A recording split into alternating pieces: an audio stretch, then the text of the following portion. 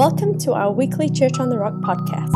For more information, visit us at churchak.org, download our Church on the Rock AK app, or like us on our Facebook page. Thank you for listening, and we hope you enjoy our weekly podcast.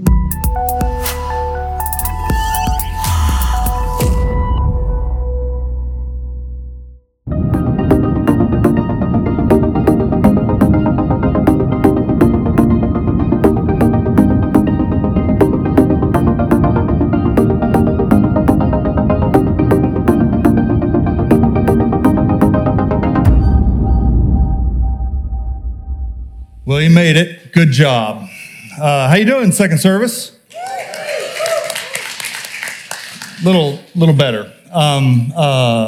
First service was weak today. I just want to say that out loud. If you know anybody that goes to first service, call them out.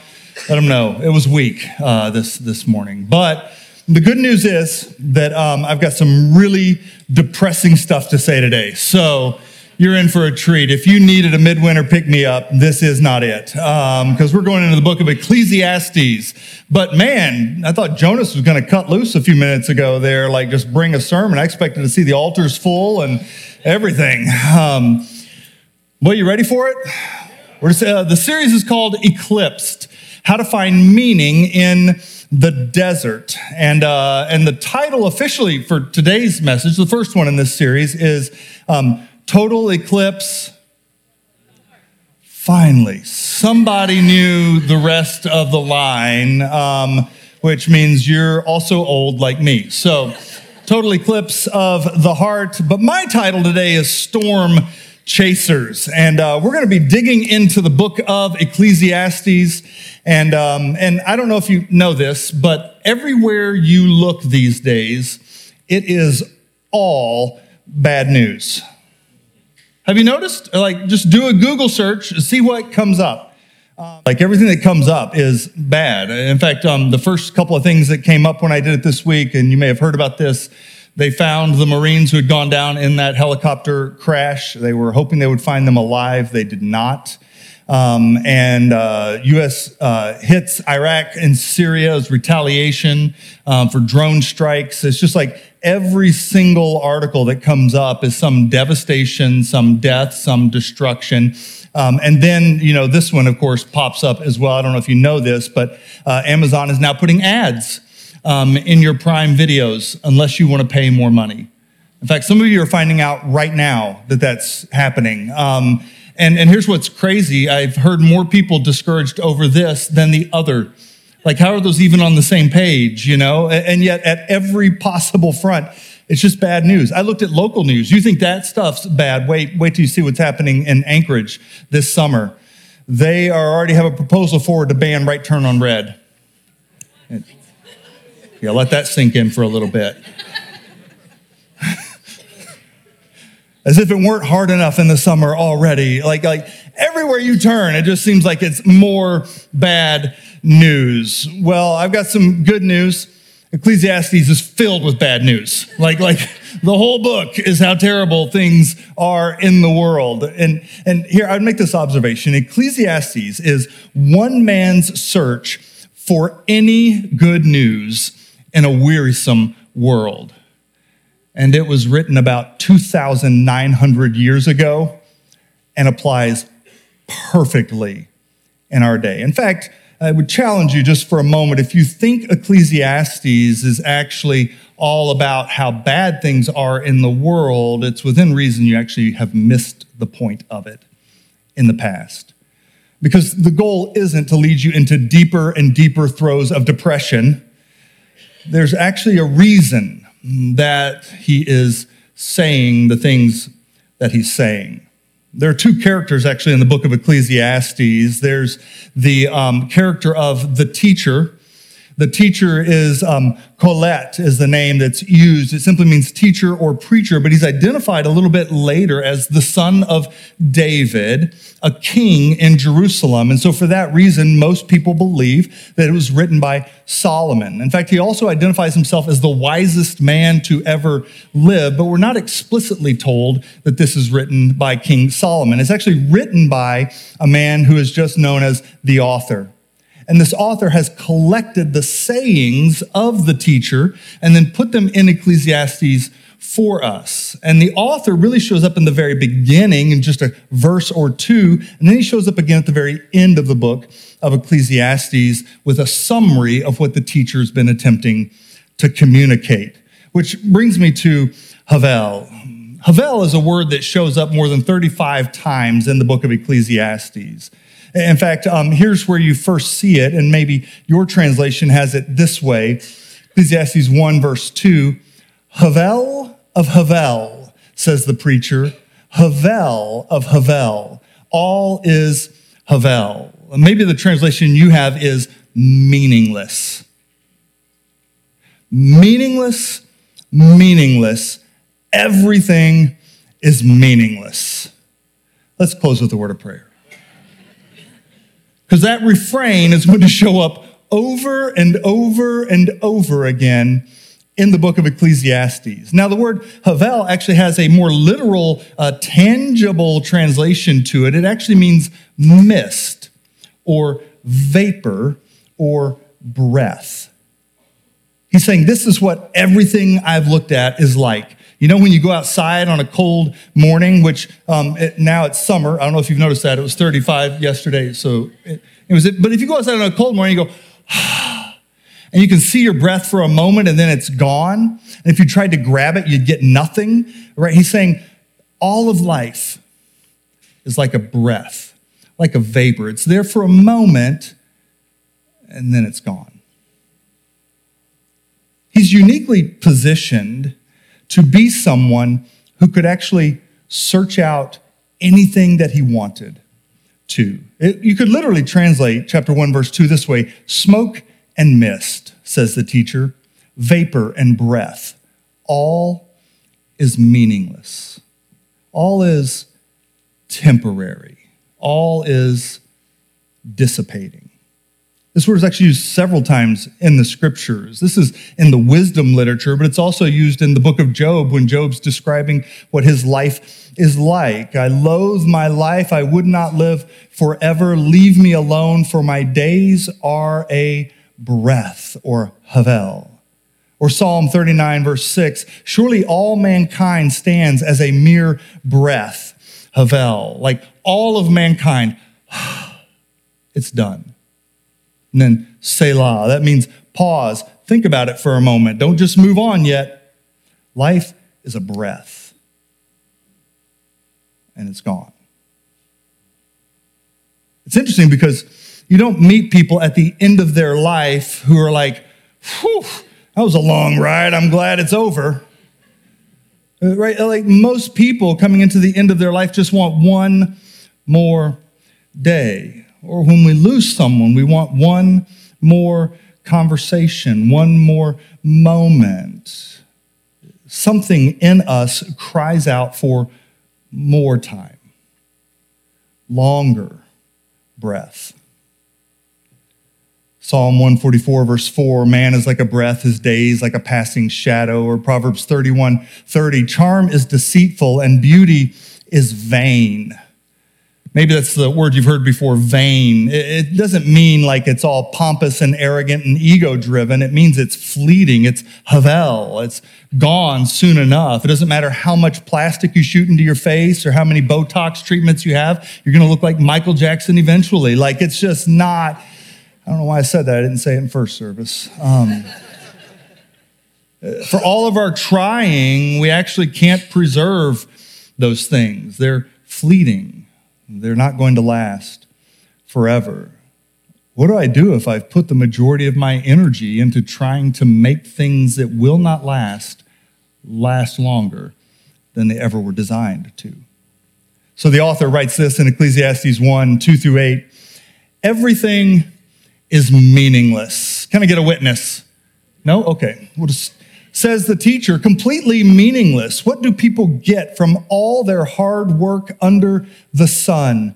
Generations come and generations go, but the earth never changes. The sun rises and the sun sets, then hurries around to rise again. The wind blows south and then turns north. Around and around it goes in Palmer, blowing in circles. Rivers run to the sea, but the sea is never full. The water returns again to the rivers and flows out again to the sea. Everything is wearisome or havel, beyond description. Like, for all of our efforts, we don't actually really change anything. You think about great civilizations, and the things that they have built are no longer in use in the way they were intended to be used, at least, and they are decaying. The law of thermodynamics, the law of entropy is applying to everything. It's all decaying more and more and more over time. What's the point in building anything, doing anything? Told you it's a super upbeat book. Feeling encouraged yet? Good, because it gets worse, I promise. Here's the observation, that nothing ever really changes. Everything returns to its original state. In fact, at one point, he goes on in just the next couple of verses, and he says, often people will say, see, there's something new. And then we look at it and we discover, oh, no, it's not new. It's just different than the old one. That there's nothing really new under the sun. However terrible you think things are in our politics or in our laws or in crime in our nation, it's all happened before. It's all happened before at even a worse scale than maybe you're experiencing it right now. Havel, havel. Meaningless, meaningless. Which brings me to the experimentalist, or hold my beer. Root beer, of course, because we're in church. The teacher, the one who is being written about, whose sayings are being collected, the teacher is uniquely positioned as a king in Israel, as an extremely wealthy king in Israel, and as a king in Israel who God has uniquely gifted in the area of wisdom. And what he's saying is, I'll do all the tests. I'll try everything there is to try under the sun, and I have the resources to do it.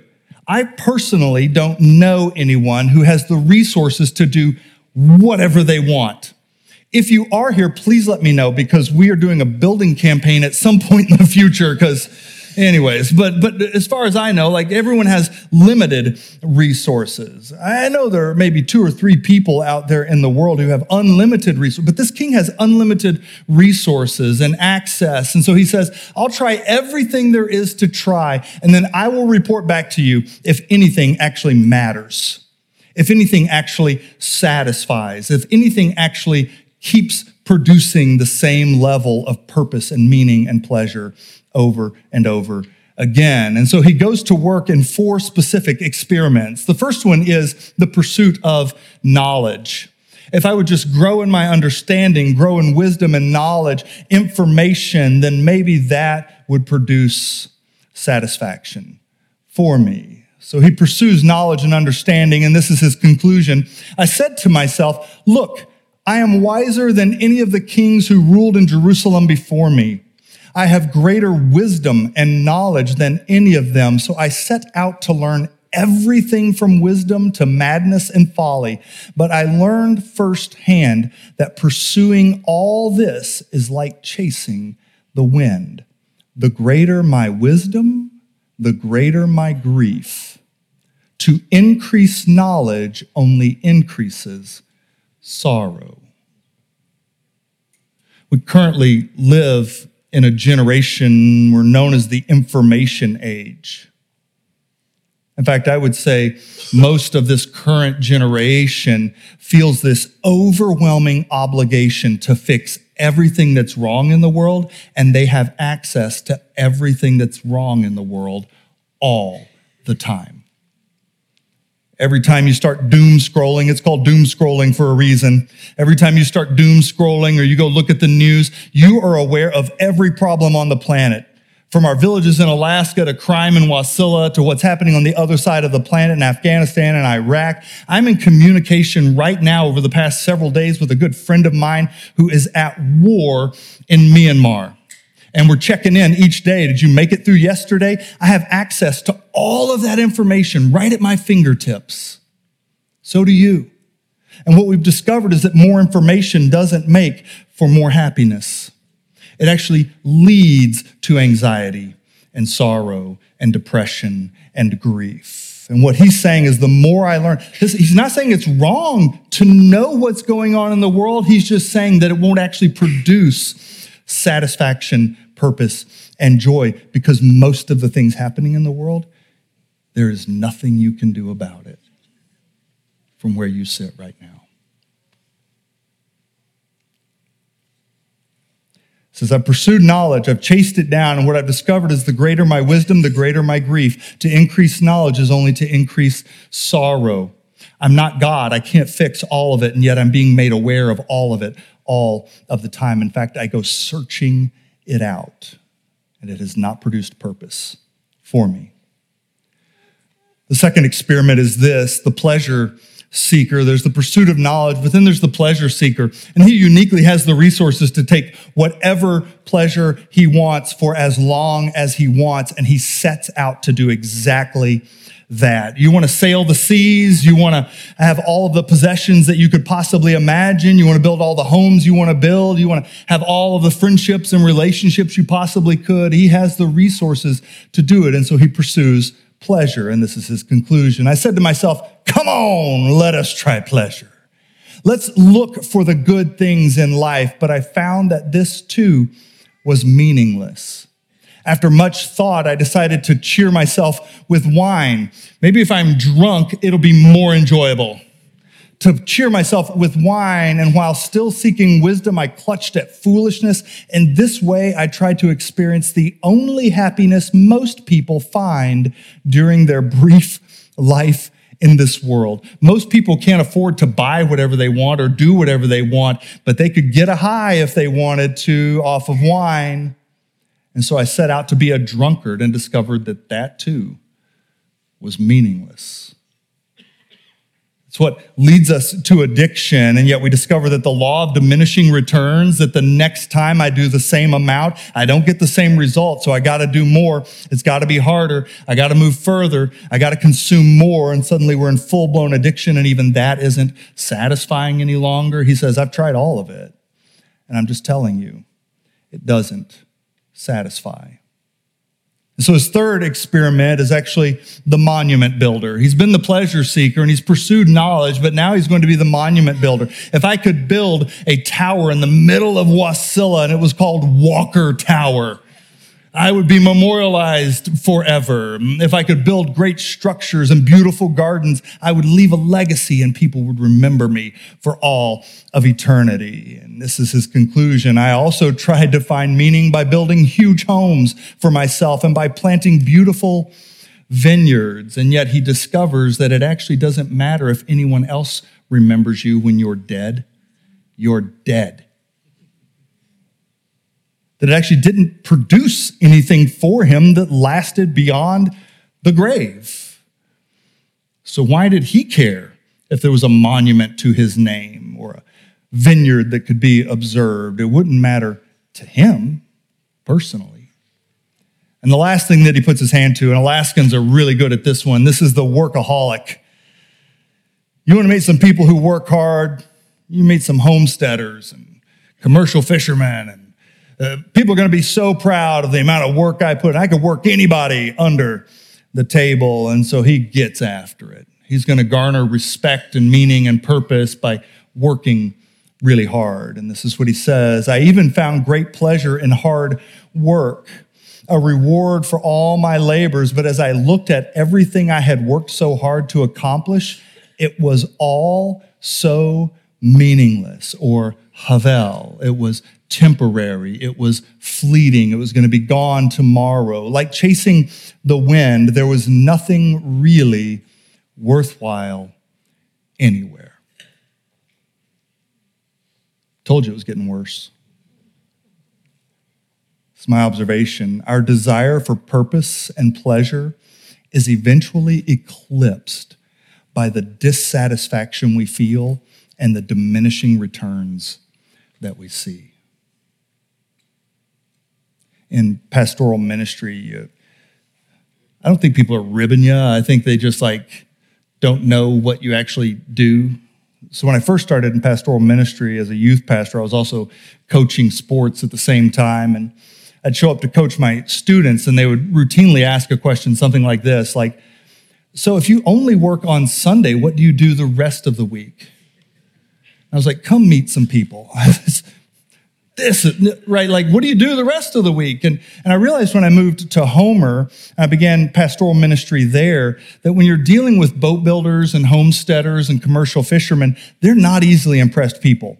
If you're looking for an attaboy, you should not pastor in Alaska, because Alaska's filled with like hardworking people, and they're wondering, what are you doing with your whole week? And yet what I realized over time is that there was this drive or this ambition to always be so productive, because if I was productive, it would give meaning to my life.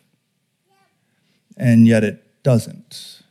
You're dissatisfied. You have to keep going in order to just keep up. It becomes an addiction. Now, he's going to identify not just the 4 experiments that the teacher performs, but he's also going to identify what I refer to as the 3 equalizers. That no matter whether you had all the resources in the world or not, there are 3 great equalizers. And the first one is this: time. You know this already, but it's worth saying out loud. You have the same amount of time as I do today. We only have so much time. And I know what you're thinking. You're thinking, well, no. I actually may have more time than you. I heard you had blood clots in your lungs and you've got an aneurysm. I think I'm going to outlast you. And that may be true. I have no idea. But the reality is that the only time you actually have is the only time I actually have, and it's right now. You don't actually have an hour from now. If you get to an hour from now, you will. But we actually all have the same time, this time right here. It's interesting, you find people either want to live in the past, like, remember the glory days, Jimmy, when you were sponsored for Spartan races and soccer was the future for us and we were going to do whatever we wanted to in the world, and yet time has marched past that moment, more so for me than you probably.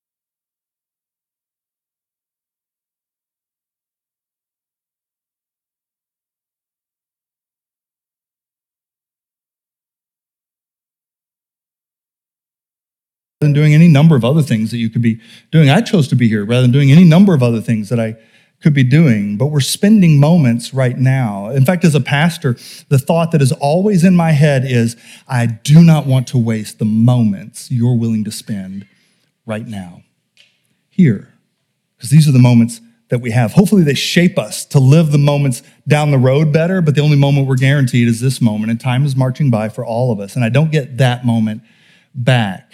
I may improve the next, but I don't get to relive that one. It just marches by for every one of us. Here's what he says: I came to hate all my hard work here on earth, for I must leave this moment to others everything I have earned, and who can tell whether my successors will be wise or foolish, yet they will control everything I have gained by my skill and hard work under the sun. You recognize what he's saying. I've heard several friends, I have a couple of friends who can afford to fly first class everywhere they go. And they've just made the decision that they're going to fly first class because either they will or their kids will in the future. Right? So whether that's right or wrong, I have no idea. But the truth is that what they recognize is that when the day comes, everything they've accumulated actually means nothing to them. The next generation, their successor, will take control of it, and who knows whether they will use it wisely or they won't.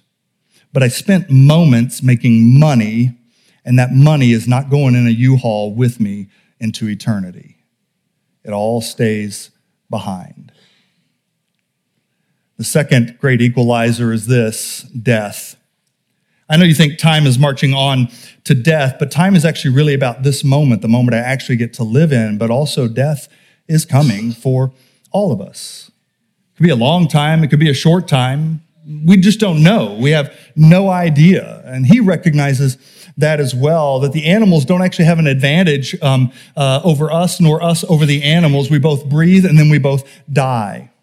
I believe it was last year, some individuals had shown up at a CrossFit gym in Anchorage. All the snow had piled up on the roof. They were showing up at the CrossFit gym in order to stay in shape so that they could live longer, and the roof collapsed on the building. The reality is that you and I have no guarantees of the next moments. Whether death is a long time away or a short time away, it's still coming. And so this is what he has to say about death. I also thought about the human condition, how God proves to people that they are like animals. For people and animals share the same fate. Both breathe and both must die. So people have no real advantage over animals. How meaningless. Both go to the same place. They came from the dust and they return to the dust. Now I know what you're thinking. Oh, preacher man, I know that the Bible promises eternal life, but he's talking about here and now in this moment. He's actually driving at what matters right now.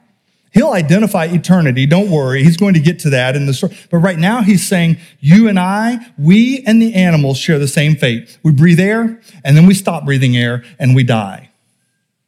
I told you it's a super encouraging book. Like, you should just read it for your daily devotional every single day. Get it tattooed on your back. All right, here's the third one, the third great equalizer, chance. The unexpected event. Here's what he has to say.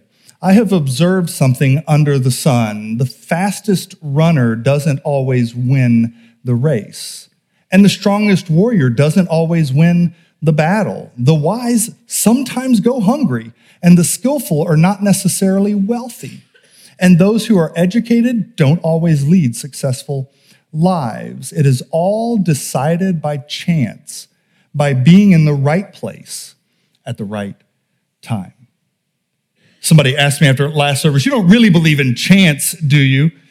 I said, no, I understand there's a sovereign God of all the universe, but remember, he's writing from a human perspective, from an earthly perspective, and I can tell you this, life isn't fair. You know it. I know it. If you've ever pursued collegiate level athletics, right? If you've ever pursued professional sports, you know that maybe your parents had enough money or resource to put you on an Olympic development team so you could be playing with those guys, so that Teams USA could spot you and call you up to the next piece, or that you could show up at a university setting and you knew somebody who knew somebody, or your goalie ended up on that other team and he told them about you. But that when you get on a team, there are guys who are better than you. They just never got in front of the right people. You know that plays a role in how things happen in the world. Call it fate, call it chance, call it what you want to, but it ain't fair. I know that. And what he's identifying is that even the wise do go hungry sometimes. It's in contrast to Proverbs. Proverbs feels like a book of promises. If you do this, you get this. If you train up your child in the way they should go, when they're old, they'll never depart from it. But we all know kids who have departed from it, right? The reality is that Proverbs is a book of principles, not a book of promises, but it's in contrast to Ecclesiastes, where he's saying sometimes it doesn't go well for people who did the right thing, which is true. And if that's true, how are you guaranteed that if you do all the right things, you'll get the right outcomes in this life? It's just meaningless.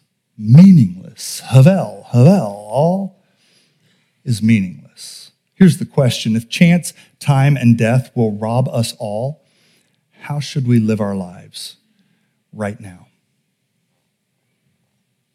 If these three things are coming for all of us, how should I live my life right here and right now? This is what he has to say, Ecclesiastes 3:11-13. Yet God has made everything beautiful for its own time or its own moment. He has planted eternity in the human heart, but even so, people cannot see the whole scope of God's work from beginning to end. He's identifying something that actually is hardwired into us. This drive for purpose, this drive for meaning, this drive for significance, this longing for more time is actually something hardwired into humans, and it does not exist in animals. And the reason is that you were created for more than just these moments. But he also has infused these moments with beautiful things, if you could learn to live in them rather than waiting for them. He goes on, so I concluded there is nothing better. He's not, don't hear this as like, well, I guess this is as good as you're gonna get. He's actually identifying something really good, really beautiful. I've concluded there is nothing better. You hear it different now? Rather than, I guess all you get is. I've concluded there is nothing better than to be happy and enjoy ourselves as long as we have. And people should eat and drink and enjoy the fruits of their labor, for these are gifts from God. This last week, I believe it was, I found myself exhausted.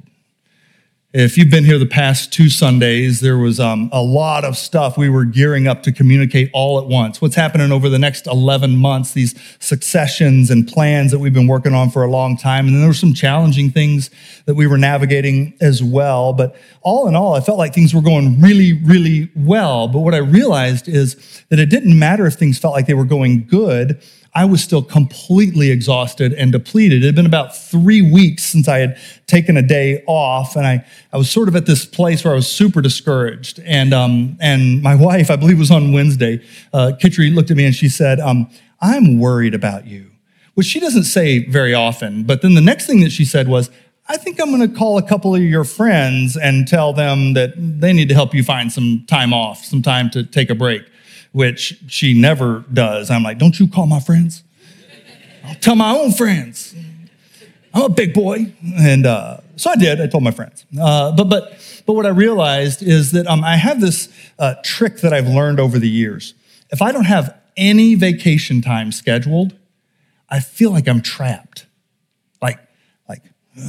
There's no way out. And then I start looking at opportunities and, well, nope, I guess Pete's going to be gone for 3 weeks and then another 3 weeks. Pete's never here. And then Paul's going to be gone and Joelle's gone doing missions trips all over the world. And I begin to convince myself that I can't take any time off because somebody else is going to be taking time off. But if I'll just put something on the calendar, which by the way I did, it starts tomorrow. But if I'll just put something on the calendar, it's all of a sudden I'm like, I can make it. I don't even care if it's a year away. I can make it. I can power through anything as long as I see something that I'm headed for. And then I started digging into Ecclesiastes, and I thought, that's a great, pro tip. That's a great trick that I can play on my mind, but it actually isn't how I was created to live.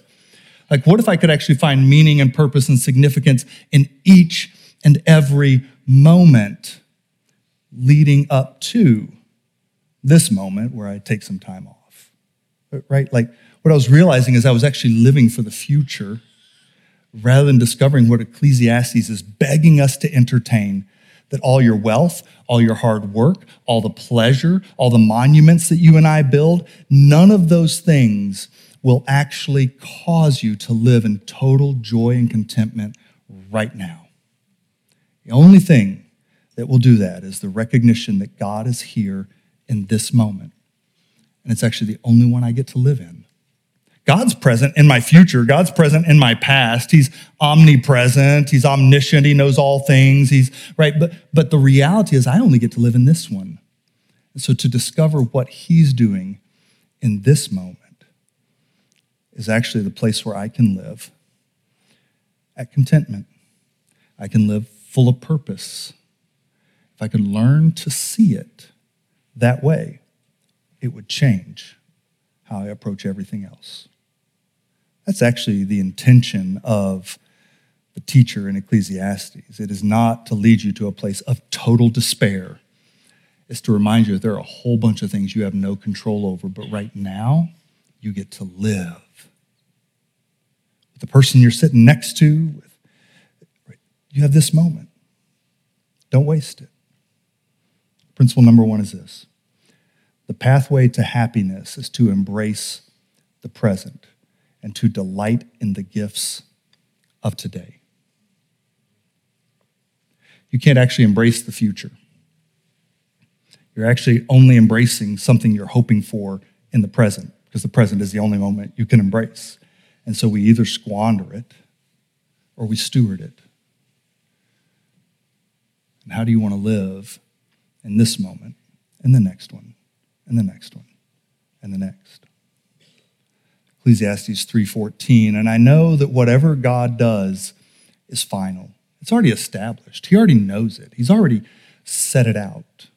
Whatever God does is final. Nothing can be added to it or taken from it. God's purpose is that people should fear him. I think I probably grew up with a little bit of a misunderstanding of this word fear. Maybe you've grown up with a misunderstanding of this word fear, because it does actually mean terror, right? But it's more in the sense of awe. I recognize the sheer authority, power, dominion, control that God has. Maybe you could liken it on a much smaller scale to climbing a mountain. If you've ever done any mountaineering, you know that at any moment, any number of things could happen, but if you don't respect the mountain can take your life like that.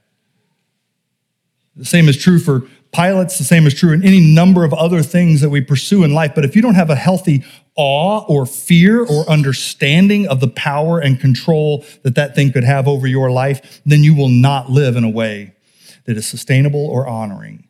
He says, this is what I think we need to remember, is that God is awesome. He is all-powerful. He is all-knowing. He's actually already laid everything out, but you can also trust him because he's all good. And outside of that, good luck. That God's purpose is that we would discover who he is so that we could bring our lives into alignment with his purposes in this moment, right here and right now. Which brings me to principle number 2. The pathway to eternal purpose is actually through recognition and reverence of God's power. You know you were made for more than this moment. When they're describing life is but a breath, he's describing life under the sun, because that's the other phrase in Ecclesiastes. Everything under the sun is meaningless. What he recognizes, probably not theologically, but he recognizes intuitively, is that all of it will go away at some point. There will be a new heaven and a new earth, but everything under the sun is meaningless. But everything I would invest with my time, with my gifting, with my hard work, with my vision into eternity, that actually has the potential to last forever. So how will you spend, because we're all spending them right now, the brief moments we have under the sun? The last, our longing to experience eternal significance, this is what the author is saying, is actually compelling evidence of an eternal life giver. This idea that you and I are very different than the animals. It's true, we breathe and then we stop breathing and then we die and then we turn into dirt. That's all true. What he identifies as he moves forward is that there is something different about you and I, and it's actually this piece that's wired into us. It gets perverted into temporary and temporal ambition. I'm going to build homes and monuments. I'm going to pursue pleasure, and I'm going to chase it down. I'm going to pursue knowledge and understanding. I'm going to work hard for respect and for dignity. But all of those things are actually hints that you were actually created for eternity.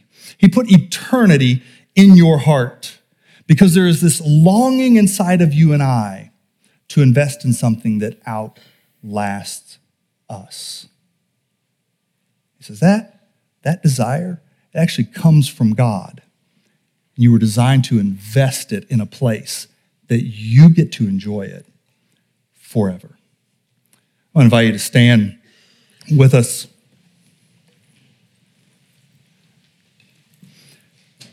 I was thinking about, maybe you've seen the TV series before. I grew up much of my life in Oklahoma, Tennessee, in the South. Lots of thunderstorms, but specifically lots of tornadoes. And tornadoes sound like a freight train when they're getting close. and they can just wreak havoc in a heartbeat. But they have these shows, the storm chasers, and they got these cars all kitted out and tricked out in order to chase the storms down. But it's such a rush, I can only imagine. Like, I don't know what it would be like to be inside of a Humvee chasing a tornado down, but it's got to be a rush. Like, it sounds like something I would thoroughly enjoy doing, at least until I got killed doing it. But I realized that storm is going to blow itself out. And you're going to chase the next storm. It's the imagery used in Ecclesiastes is that chasing all of these things is like chasing the wind. As soon as you think you got your hands around it, it's vaporized and it's gone, and you're just waiting for the next thing to chase. Stop waiting and start living. This is the moment you and I have. So Jesus, would you teach us to live fully present? It's not at odds with stewardship or planning or investing or all of those things. You're talking about priority. Would you show us the places where we're missing the moments we're actually in? The things that actually matter, both here and now and in eternity. Would you give us clarity of vision? For those in this room who have never said yes to that pull towards eternity, that longing for purpose and meaning and things that outlast our brief existence, would you remind them that they were made for more and that you have invited them in through your Son to eternal life? Jesus, we yield again to you. We say your ways are higher than ours. That even in those moments where you're reminding us in books like Ecclesiastes that everything is meaningless, you're actually inviting us to invest in the only things that do matter. Thank you for that reminder.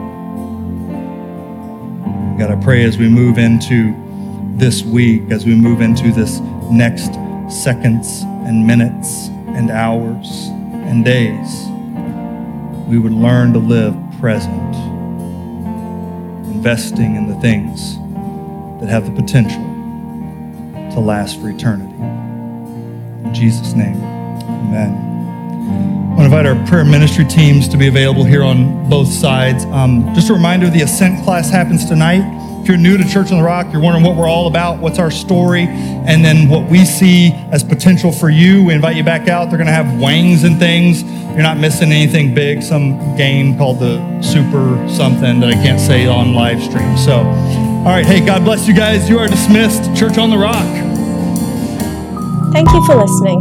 For more of our podcasts and to discover how you can connect, visit us at churchak.org or download our Church on the Rock AK app from either iTunes or Google Play.